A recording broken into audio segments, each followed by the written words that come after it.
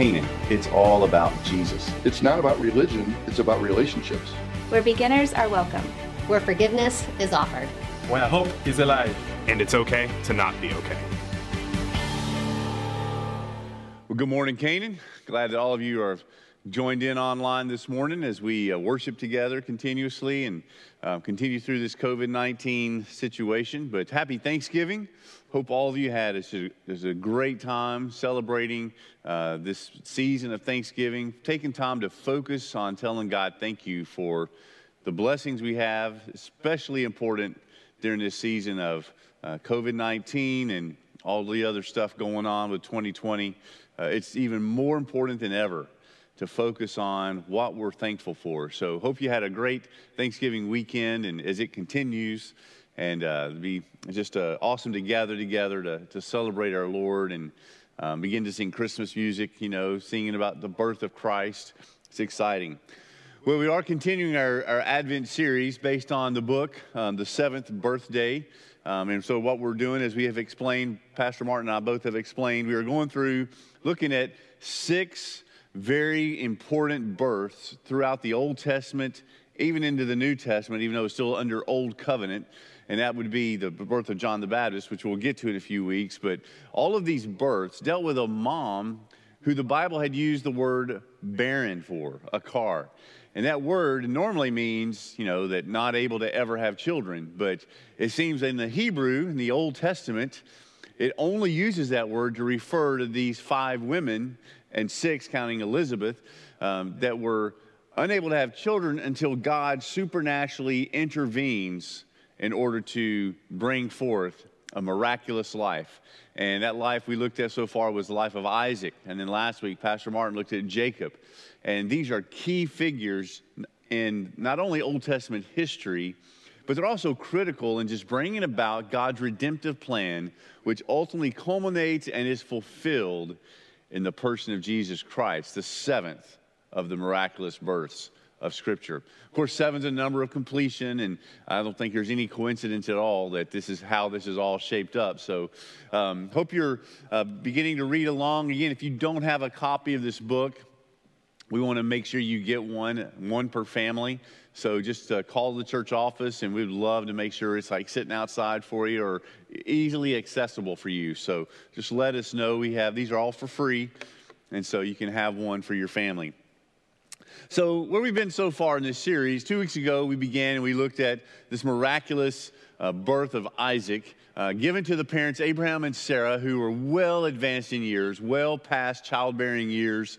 You know, Sarah had already been through menopause. It was biologically impossible for Sarah to conceive and give birth to a healthy son. But she does because of God's supernatural intervention. She gives birth to Isaac, and when she is 90 years old, Abraham is 100. And so just incredible story. And then we looked at how then later on, when the boy's about 10 to 12 years old, that God tells Abraham to go and sacrifice Isaac on top of Mount Moriah. And so the first week we looked at was sacrifice. And so the sacrifice here was, how far was Abraham willing to go for God? Here he was, had his only son of promise.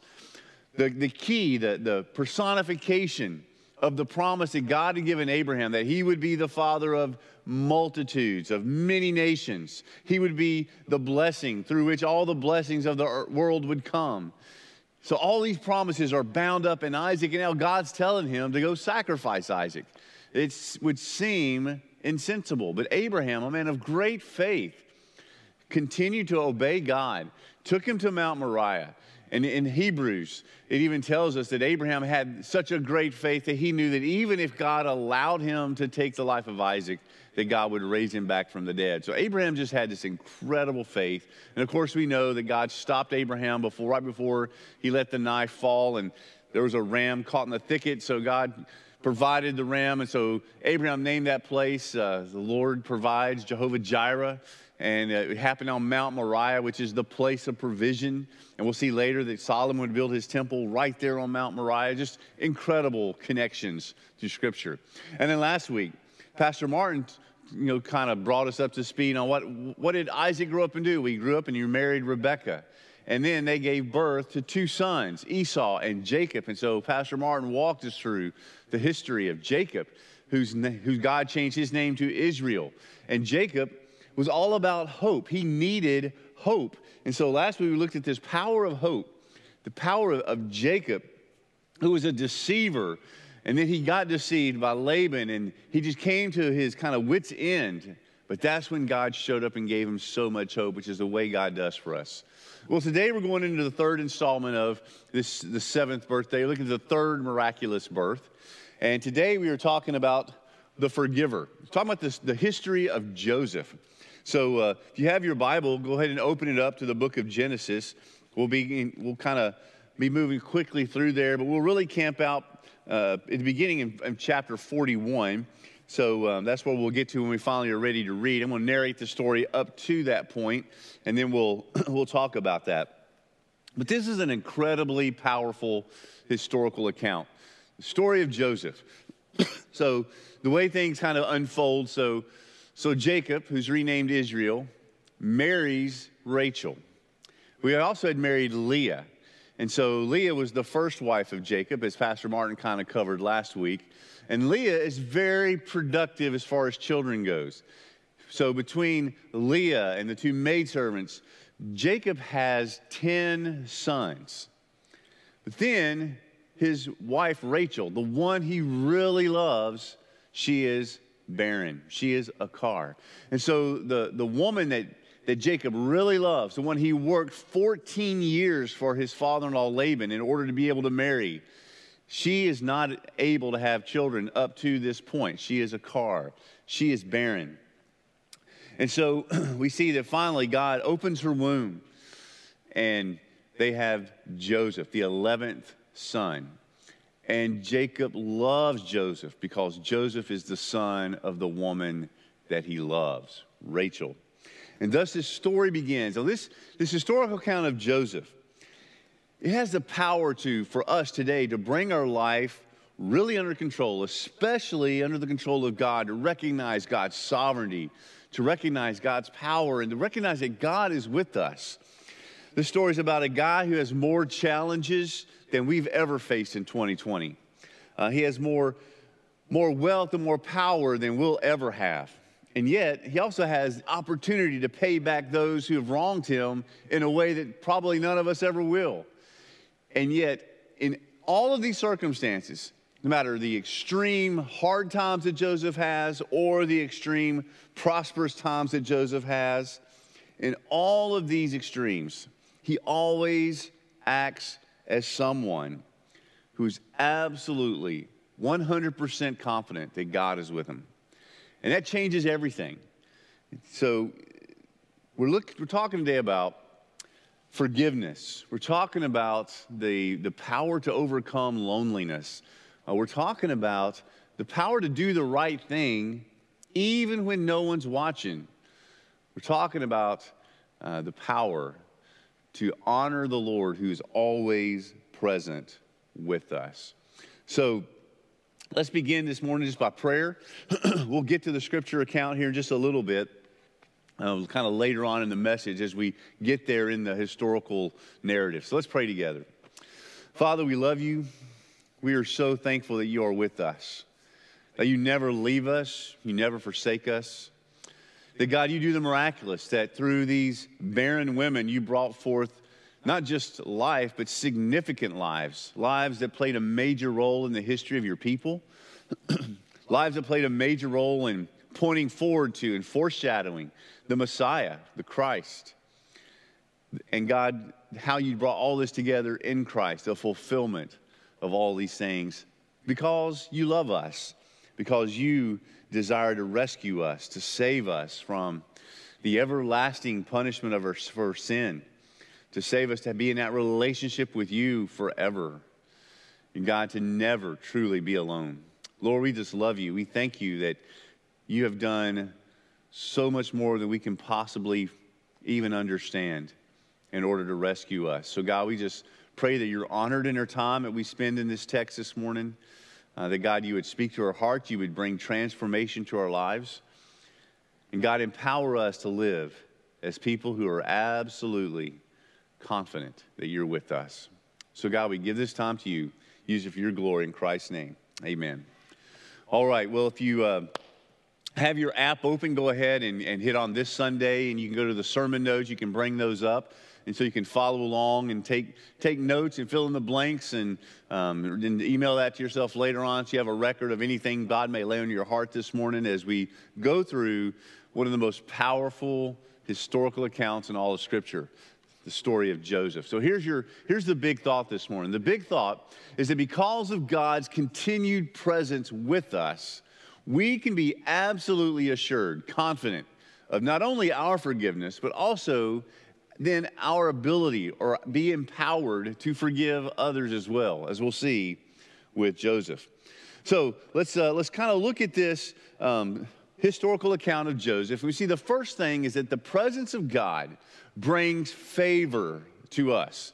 You know, you fast forward to the coming of Christ, and when Mary and Joseph, when Gabriel's talking to them, he's giving them kind of fulfillment of Scripture. It says, you're going to have a son, you should name him Jesus. In fact, this is what we see as it applies to our own salvation, so favor in our salvation, that the angel says this, that she will give birth to a son, and you, Joseph, are to call him Jesus because he will save his people from their sins.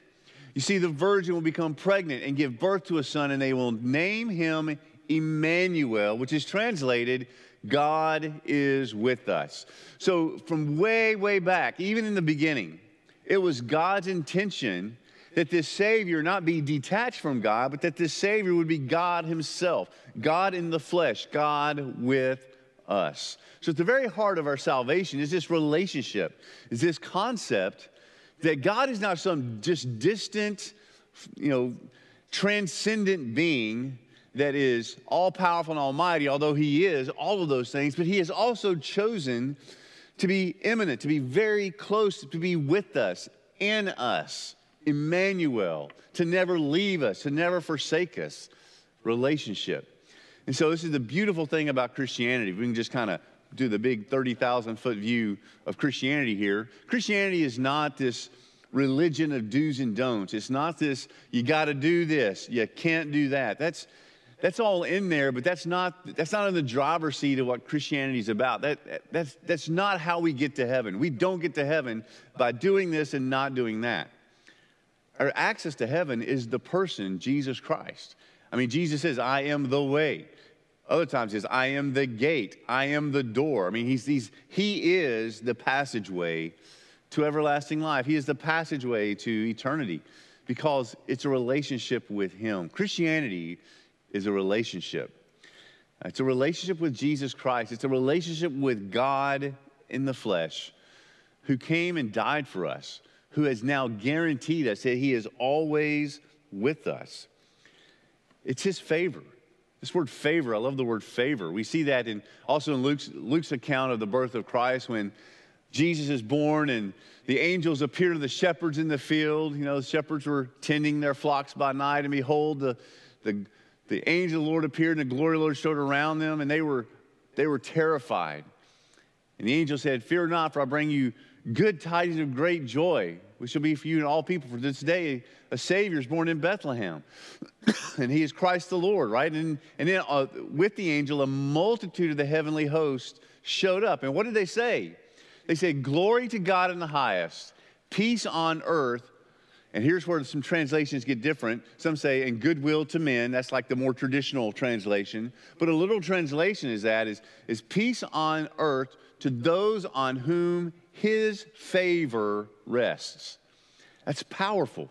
God's favor upon us because he is with us. And so we're going to see that heavily through the life of Joseph, this Old Testament character who God is constantly with. We see that God's presence brings us favor even when we're abandoned. So a lot of you may already be familiar with the story of Joseph, but some of you may not. So I just want to kind of narrate what happens. So Joseph, being the 11th son, the son of the woman that Jacob loves, obviously he's going to become the favorite. Now, not necessarily a good thing in our context today, but it happened a lot. It has happened a lot in history, but with Jacob, he loved Joseph more than the other sons. In fact, he gives him a coat of many colors, and the brothers, the other 10 brothers, become jealous of Joseph because their dad, is showing more favor to Joseph than he is the other sons. And that's all because he's Rachel's boy. Well, the brothers are jealous. Now, Joseph, being a teenager, didn't always make the best decisions, as you know, that's pretty typical of teenagers, right? Well, Joseph had a series of dreams, and these dreams had all kind of the same motif. And that is that whether it was, the stars, and Joseph was one of the larger, brighter stars, and all the other stars bowed down to his star, whether they were, stalks of wheat, and his was a little bit larger, and all the other stalks bowed down to him. He understood this to mean that one day his brothers would bow down to him. Well, he made sure his brothers knew that, which only further stirred the pot of the brothers' jealousy and animosity toward him.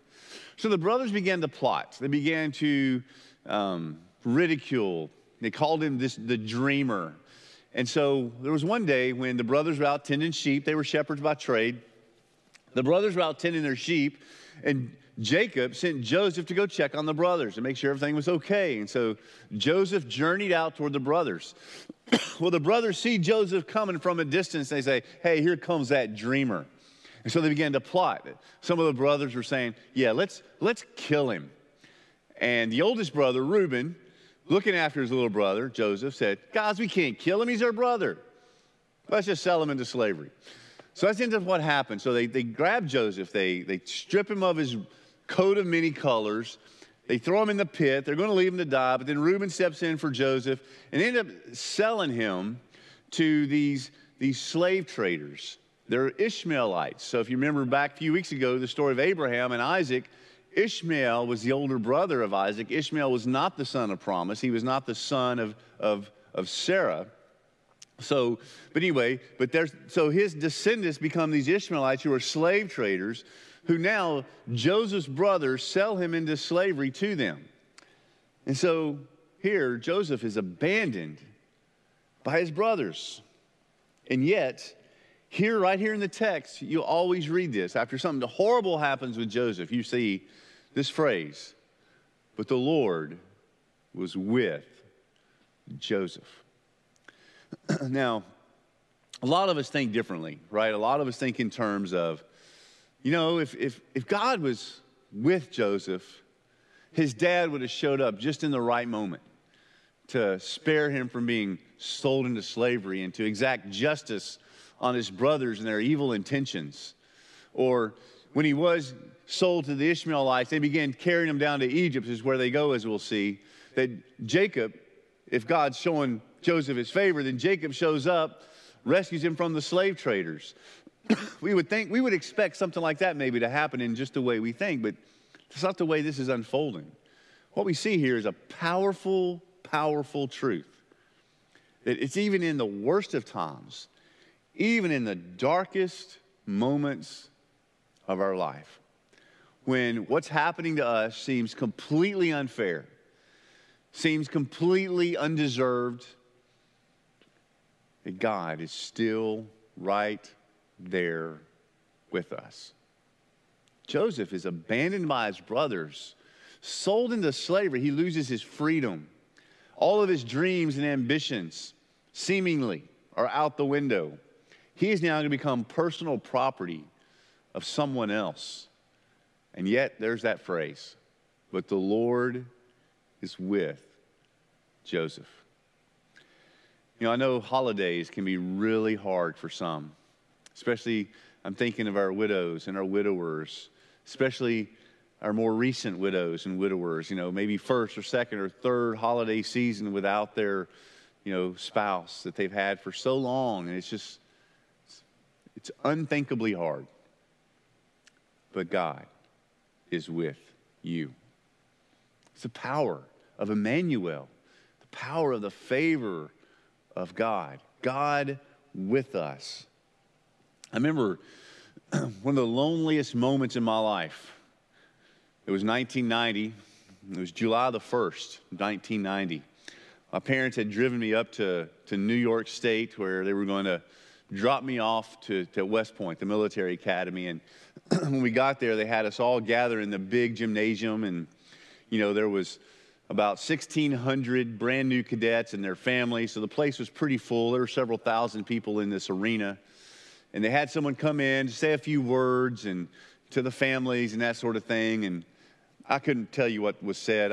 I knew that this was a moment that I would be breaking away from my mom and dad. And that moment came where one of the officers got up and he said, "Okay, new cadets, you have 1 minute to say goodbye to your families and then report outside."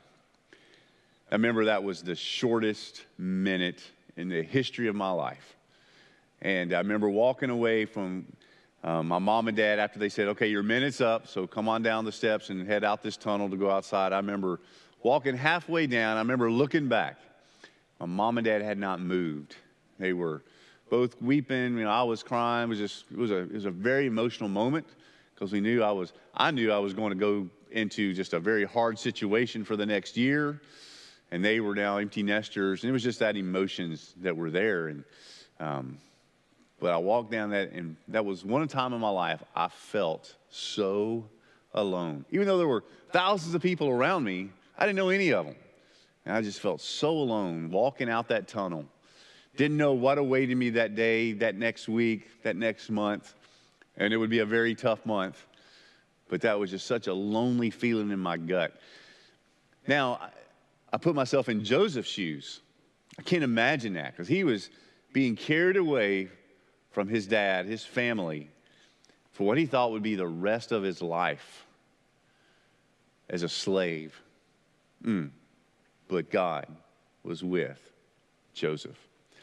So his favor is with us even when we're abandoned, even when we receive injustice, as the history account continues. So Joseph gets down in Egypt, and the Ishmaelites bring him there, and they put him on the slave trade blocks. And this man named Potiphar, who's the commander of the Egyptian army, he purchases Joseph, takes Joseph home. And again, God is with Joseph, which means his favor's with Joseph, that everything Joseph does prospers. And so Potiphar immediately recognizes there's this thing about Joseph. There's something different about him. Of course, we know that it's the favor of God upon him, that God was with Joseph, shows him favor. So what Joseph does, God prospers because of his favor with Joseph. Well, Potiphar may not have known all of that, but he just saw that there's something about this young man, Joseph, that he's got a lot going for him. So Potiphar quickly elevates Joseph up as far as authority and hierarchy and within his household. Till finally, Joseph gets to the point where Joseph is over everything that Potiphar owns, except Potiphar's wife. Everything else, Joseph is in charge of. Well, by this time, Joseph was probably 19, 20 years old, very good-looking young man. And a lot of you, again, know this historical account, but Potiphar's wife began to have eyes for Joseph. She thought he was very attractive. And, of course, Potiphar was gone a lot. Being in the military, being the commander of the army, he would go on military campaigns, and he would leave for months at a time. So it's not hard to imagine, what the temptation that could take place between Potiphar's wife towards Joseph. So she looked longingly for him. She tried to seduce him on several occasions, and Joseph always spurned the temptation and stayed true to God. And finally, she just really threw herself at Joseph one day. She grabbed him by the cloak, and she pretty much commanded him to lie with her. And Joseph says this, because he knows God's with him. He says, "How can I do this thing and sin, not against Potiphar," that's not what he said, but how can I do this wicked thing and sin against my God? Implied, because I know he's with me. And so he spurns this very tempting situation. And so, being rejected, Potiphar's wife, she screams, and now she twists things to accuse Joseph of attempting to seduce her. And Potiphar comes home, and of course he listens to his wife's version of the story. And so Joseph, because of being accused of attempted rape, is put into prison. Injustice. Then we see this phrase, "But the Lord was with Joseph." So we see this injustice, Injustice is as old as the fall of mankind. Injustice goes all the way back to Genesis chapter 3. And in chapter 4, we see where Cain kills Abel. That's injustice. Why did Cain kill Abel? Because Cain was jealous of Abel. Because Abel gave a better sacrifice than Cain did. It wasn't Abel's fault. Cain acts unjustly towards Abel and kills him. Injustice is a product of the fall. And it has been around for a long time, and it still continues to be around today. It happened to Joseph. It happens today. And whenever there's injustice, doesn't mean that God has forsaken you. Doesn't mean that God has abandoned you. Because here we see with Joseph, he receives a major injustice. And yet we see this phrase, the Lord is with Joseph. The Lord is with you no matter what injustices you may face. Maybe someone else gets the promotion at work that you should get. Doesn't mean God has abandoned you. Lord is with you. There's racial injustice today. Doesn't mean God has abandoned any of us.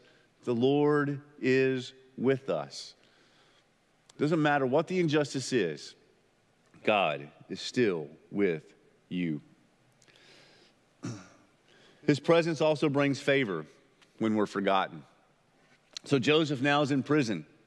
And just like Potiphar before him, the warden of the prison sees that there's this thing about Joseph, the favor of God with him, upon him, through him.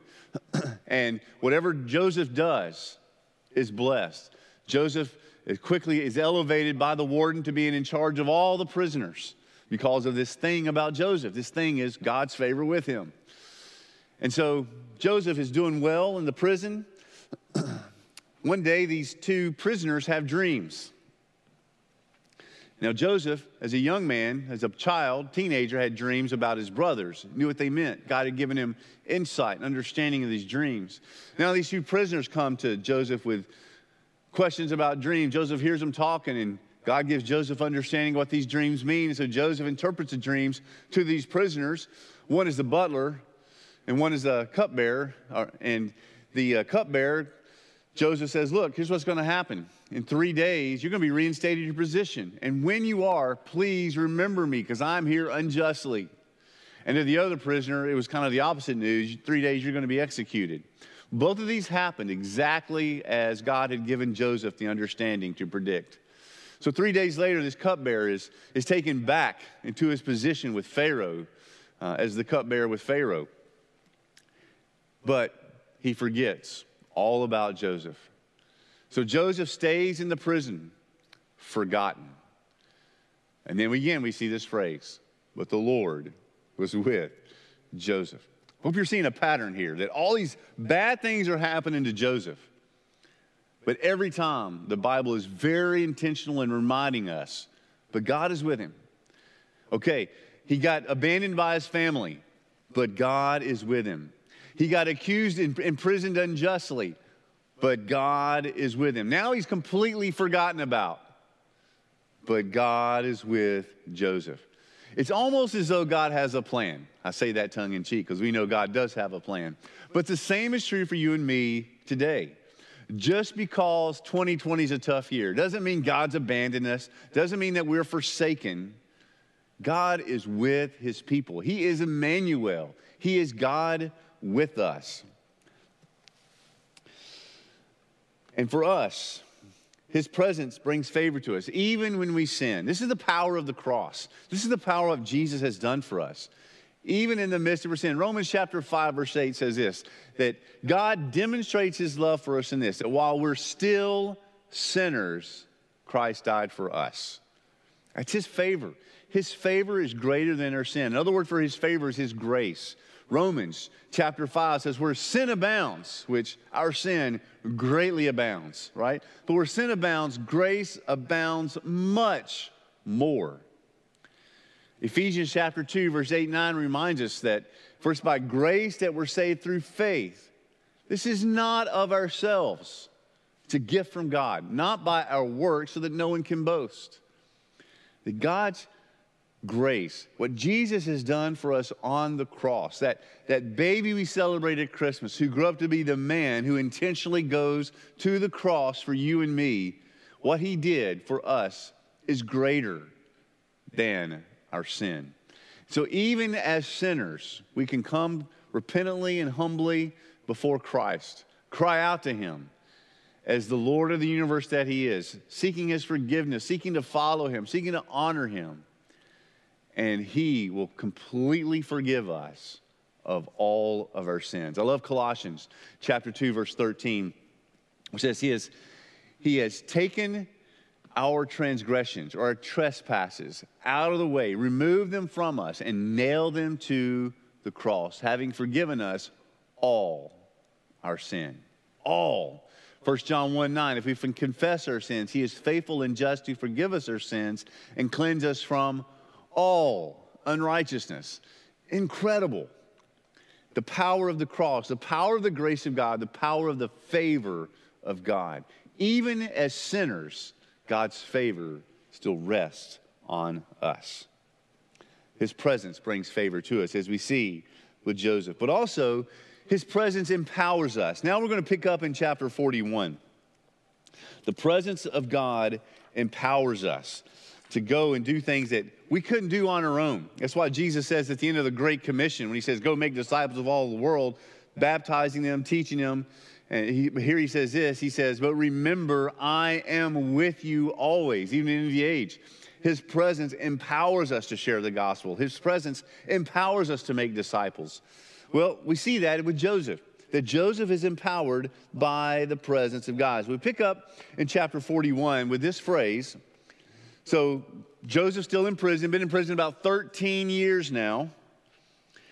Chapter 41, verse 1 says, 2 years later, so 2 years after Joseph is forgotten in the prison, 2 years later, Pharaoh had a dream. He was standing beside the Nile. Let me just tell you what this dream's about. He's standing beside the Nile River. And he began, and he saw 7 healthy-looking, well-fed cows began to graze. And then he sees another 7 skinny cows emerge, and they come over and they devour the 7 healthy, plump cows. And he kind of comes to, says, whoa, that's a weird dream. Well, he goes back to sleep. And this time he sees first 7 very healthy stalks of grain. And then he sees 7 withered, dried, scrawny-looking stalks of grain. But then he sees these 7 scrawny ones come and devour the 7 plump ones. And again, he wakes up and he's disturbed. He's greatly disturbed. In fact, we pick up, it says, when morning came, he was troubled. He summoned all the magicians of Egypt and all the wise men. And Pharaoh told them what his dreams were, but no one could interpret them for him. No one. Now, this may be the most appropriate part of this whole message for us today. How does someone who's been given the opportunities that you and I have been given and the responsibility to live our lives day by day like God is with them, how do we respond in times of hardship and in times of multitude and plenty? We all know that wealth and prosperity, much more than need and poverty, has a tendency to pull us away from God. When you're in need, you pray. When things are great, we tend to forget about God. It's nothing new. It's happened all throughout history. Look at the book of Judges. Things would get great, they'd forget about God over and over and over again. How would we maintain this perspective? Because even though it's just 2020, it's been a tough year. There's COVID cases. Even right now, we have a couple of folks in the hospital, in the ICU, 2 on ventilators. It's a crazy hard time. But still in the big picture of things, we still had plenty to eat on Thanksgiving. You know, we still have people that we know and love. We have financially and materialistically, we've got plenty. So this is still a very timely application for us. Somehow Joseph is one of these unique few who did not allow either pain and suffering or prosperity and wealth to rob him of his faith. In fact, in both cases, he continues to lead and press hard into his faith in the Heavenly Father.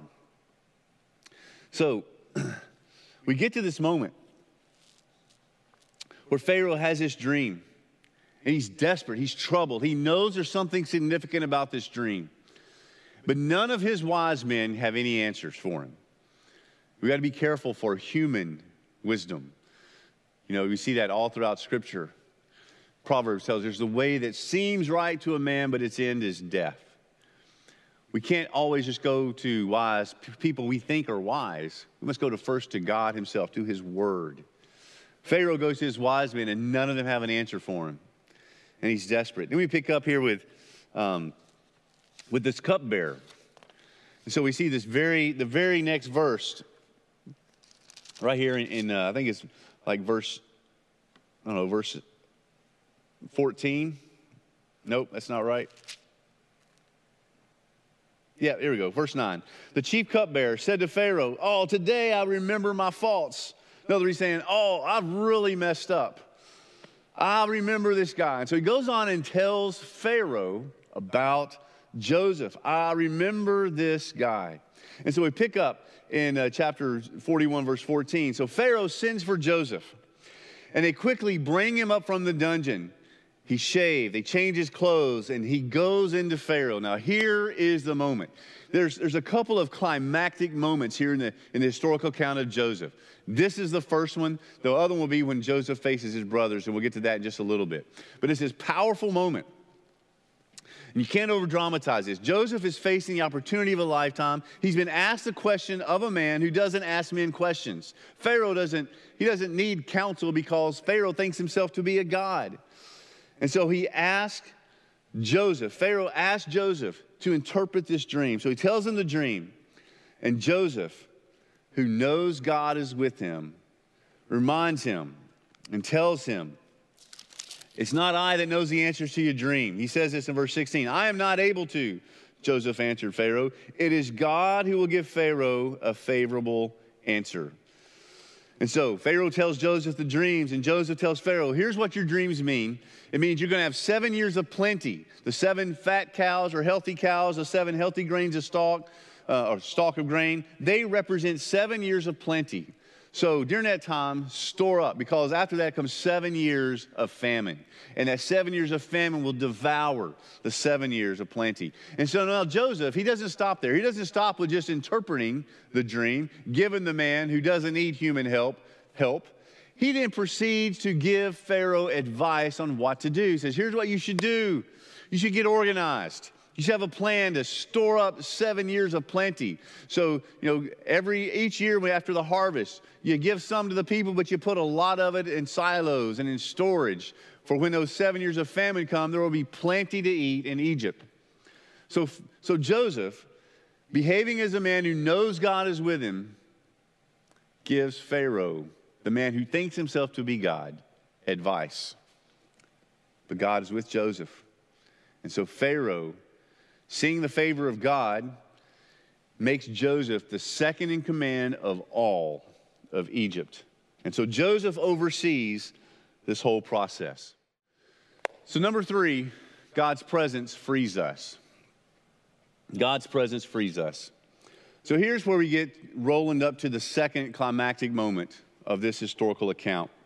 The famine is widespread. You've had the 7 years of plenty, now we're in the famine. People are starving. They're coming to Joseph for food, but not only Egyptians, but also those from other countries, including Jacob. So things are bad up in Canaan. They have no food. So Jacob sends his sons down to Egypt to ask them for food. And so the brothers come, and Joseph sees them and immediately recognizes them. Has to excuse himself. He goes and weeps, but they don't recognize Joseph because Joseph now looks Egyptian. He's got the head garb, he's got the makeup on, and plus he's aged. It's probably been about 2 decades since they saw Joseph. But they come and they ask Joseph for food, and Joseph says, "I'm not giving you food unless you bring Benjamin down." And so the brothers say, "Well, we can't do that because our father would never let us bring Benjamin because Benjamin's his favorite son." And so now Joseph's wanting to test their hearts. Are these brothers just like they were when they abandoned Joseph? Would they do the same with Benjamin, or have they changed? Has there been repentance? Has there been transformation? And so Joseph engages on a few kind of tests with them. So he takes one of the brothers prisoner, Judah, puts him in jail and says, look, you can't get him out until you bring Benjamin. So the boys go back up to Canaan and they tell their dad, Jacob, what's happened, and that Judah is in prison now and they've got to take Benjamin. And Jacob says, you're not taking Benjamin. You're not taking my favorite son. He's not going down there with you. They're like, Dad, what about Judah? He's in jail. I was like, well, stinks to be him, but you're not taking Benjamin. But after some time and more hunger, Jacob finally relents and lets them take Benjamin down. So they bring Benjamin down to Egypt. Now Joseph's going to continue to test the heart. So Judah's released. And now they give Benjamin 5 times the food that they give the other brothers. But also Joseph has one of his servants smuggle his goblet, his royal goblet, into the bag of Benjamin without Benjamin knowing it. So they begin to go back up to Jacob, and then some of the posse of Egyptians come and say, hey, somebody stole, this goblet. And so they're like, we didn't do this. They bring him back, and there it is in Benjamin's bag. And the brothers go nuts. They just go berserk. And so they offer, like Simeon and, some brothers offer themselves to take Benjamin's place because they don't want their father's heart to be broken and they don't want to lose their baby brother. Joseph sees change. He sees transformation. And then so here he decides to reveal himself to his brothers. We pick up in Genesis chapter 45, verses 3. So Joseph said to his brothers, I am Joseph. Love to have seen the faces on the brothers at that moment. But he says, is my father still living? But his brothers were too terrified to answer him. Joseph said to his brothers, please come near me. And they came near. I am Joseph, your brother, he said, the one you sold into Egypt. But now, don't be worried or angry with yourselves for selling me, because God sent me ahead of you to preserve life. Therefore, it was not you who sent me here, but God. Oh my goodness. In this moment, Joseph had all the power. He had all the opportunity to exact revenge, to get what he might twist to think might be justice. But he didn't, because Joseph is a man who knows God is with him. And that's why Joseph is a forgiver. He forgives them. He kind of lets them off the hook. He says, look, you did this. You sold me into slavery, but God was working behind the scenes to make sure that I'm here in this place to save lives. Joseph responded as anyone would who is absolutely confident that God is with him. Because there's just so much power for you and me, extraordinary power when it comes when seeing God walking with us in different circumstances that we couldn't have imagined. And God even allowing us to work through tough, hard circumstances that we never thought we'd go through. And in those deep, dark valleys, God is so very often sometimes silent, but not absent. And leveraging those worst things for the best things. So we go on with the story. Joseph says, return quickly to my father and say to him, this is what your son Joseph says. God has made me Lord of all of Egypt. Come down to me without delay. You can settle in the land of Goshen, which was a special part of the land of Egypt, and be near me. You, your children, your grandchildren, your sheep, your cattle, all that you have. There I will sustain you. For there will be 5 more years of famine. Otherwise, you, your household, and everything you have will become destitute. And so Jacob gets this word. He celebrates his sons alive. They move from the land of Canaan down to Egypt to be with Joseph. Now, the brothers are probably still a little hesitant, a little afraid, because what happens when Jacob dies? So Jacob gets down to the land of Goshen, and sure enough, he's already an elderly man. He sees Joseph, and they spend some final days together, and then Jacob dies. And now the brothers are afraid again. But Joseph says this in Genesis chapter 50, verses 19 through 21. He says, don't be afraid. Am I in the place of God? Look, yeah, you planned evil against me, but God planned it for good to bring about this present result, survival of many people. So don't be afraid. I will take care of you and your little ones. And he comforted them and spoke kindly to them. Wow. How could Joseph forgive such wickedness? How could God forgive our wickedness? Because God loves us and because God was with Joseph. That's how you and I are able to navigate a tough year, tough times, even worse things when we're betrayed by loved ones or, when any of these things happen. How are we able to forgive? Because God is with us. Jesus says this in the Sermon on the Mount. He said, forgive others just as your heavenly Father has forgiven you, right? In fact, he goes on and says, if you forgive others, your heavenly Father will forgive you. But if you do not forgive others, your heavenly Father will not forgive you. Now, again, this sounds like our forgiveness is conditional, but it's not. What Jesus is saying, if you have a relationship with God and you are truly forgiven, you're going to forgive others because God is with you. If you don't forgive others, that's a manifestation that maybe God's not with you and you're not truly born again and in relationship with God, because when God is with you, you have forgiveness of others. So there's that manifestation that God is with us as we live that out to forgive others. Forgiveness. It's PhD Christianity. It's not easy. It's not easy. But God wins. You will never experience all the good from bad situations in life until you live through those with that absolute confidence that God is with you. Because Jesus is Emmanuel, God with us. God truly forgives us. That's why Jesus came, to accomplish for us that which we could never accomplish for ourselves, forgiveness of sin. And in his Spirit, he empowers us to live the life that honors him. Through his presence with us, he empowers us to live to glorify him. And that includes forgiving others and so many other things. Do you know Emmanuel? Do you know Jesus? Because he is incredible. He's done so much for us. He's died on the cross for us. He empowers us to live a life that honors him. As we follow him, as we follow his word, we can see healing come to our marriages. We can see wisdom come to our finances. But most importantly, we're totally forgiven of our sin and we're guaranteed everlasting life with him. And we have purpose and direction now, that our life doesn't belong to ourselves, but to him, to live for his glory and to the benefit of others.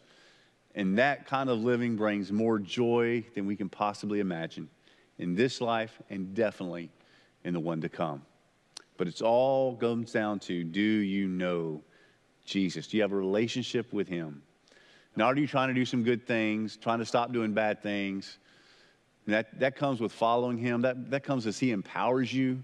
But that's not what gets us into heaven. That's not what gets us into just true Christianity. It's faith in Christ. It's what Christ has done for us. Do you have a relationship with him? Let's pray together. Lord, we do love you and are thankful for all that you've done for us. God, this incredible historical account of Joseph, seeing a young man who comes to be a mature man consistently live his life with that absolute confidence that you're with him. God shows us what can happen when we stay focused on you. No matter how bad 2020's been, no matter what tomorrow holds, God, you are with your people. You have placed your Spirit upon us and within us. You are Emmanuel, God with us. You never leave us. You never forsake us. You give us the Great Commission to remind us that you're with us to the end of the age.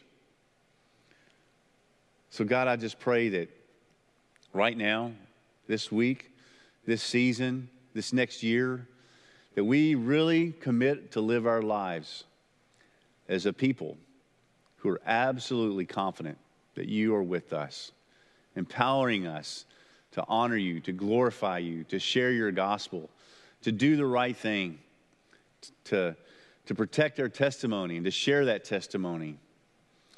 Because God, you are the key ingredient.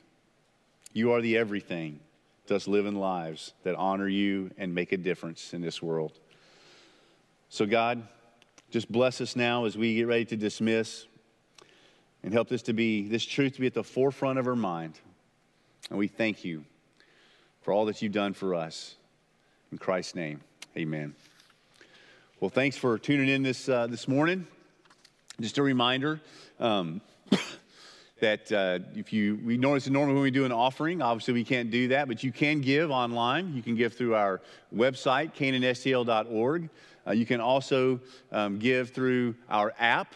You can also mail your checks in or go through your bank to draft it, to have it sent here to our church property, or you can drive by and just put it in our mail slot. And we have a text to give option as well. So even though we're not here physically, we still want to give you the opportunity to give, because that's part of our worship. And y'all have been so generous and faithful in your giving this crazy year of COVID. We pray that not only continues, but we continue to grow in that generosity to honor this incredible Jesus who's always with us.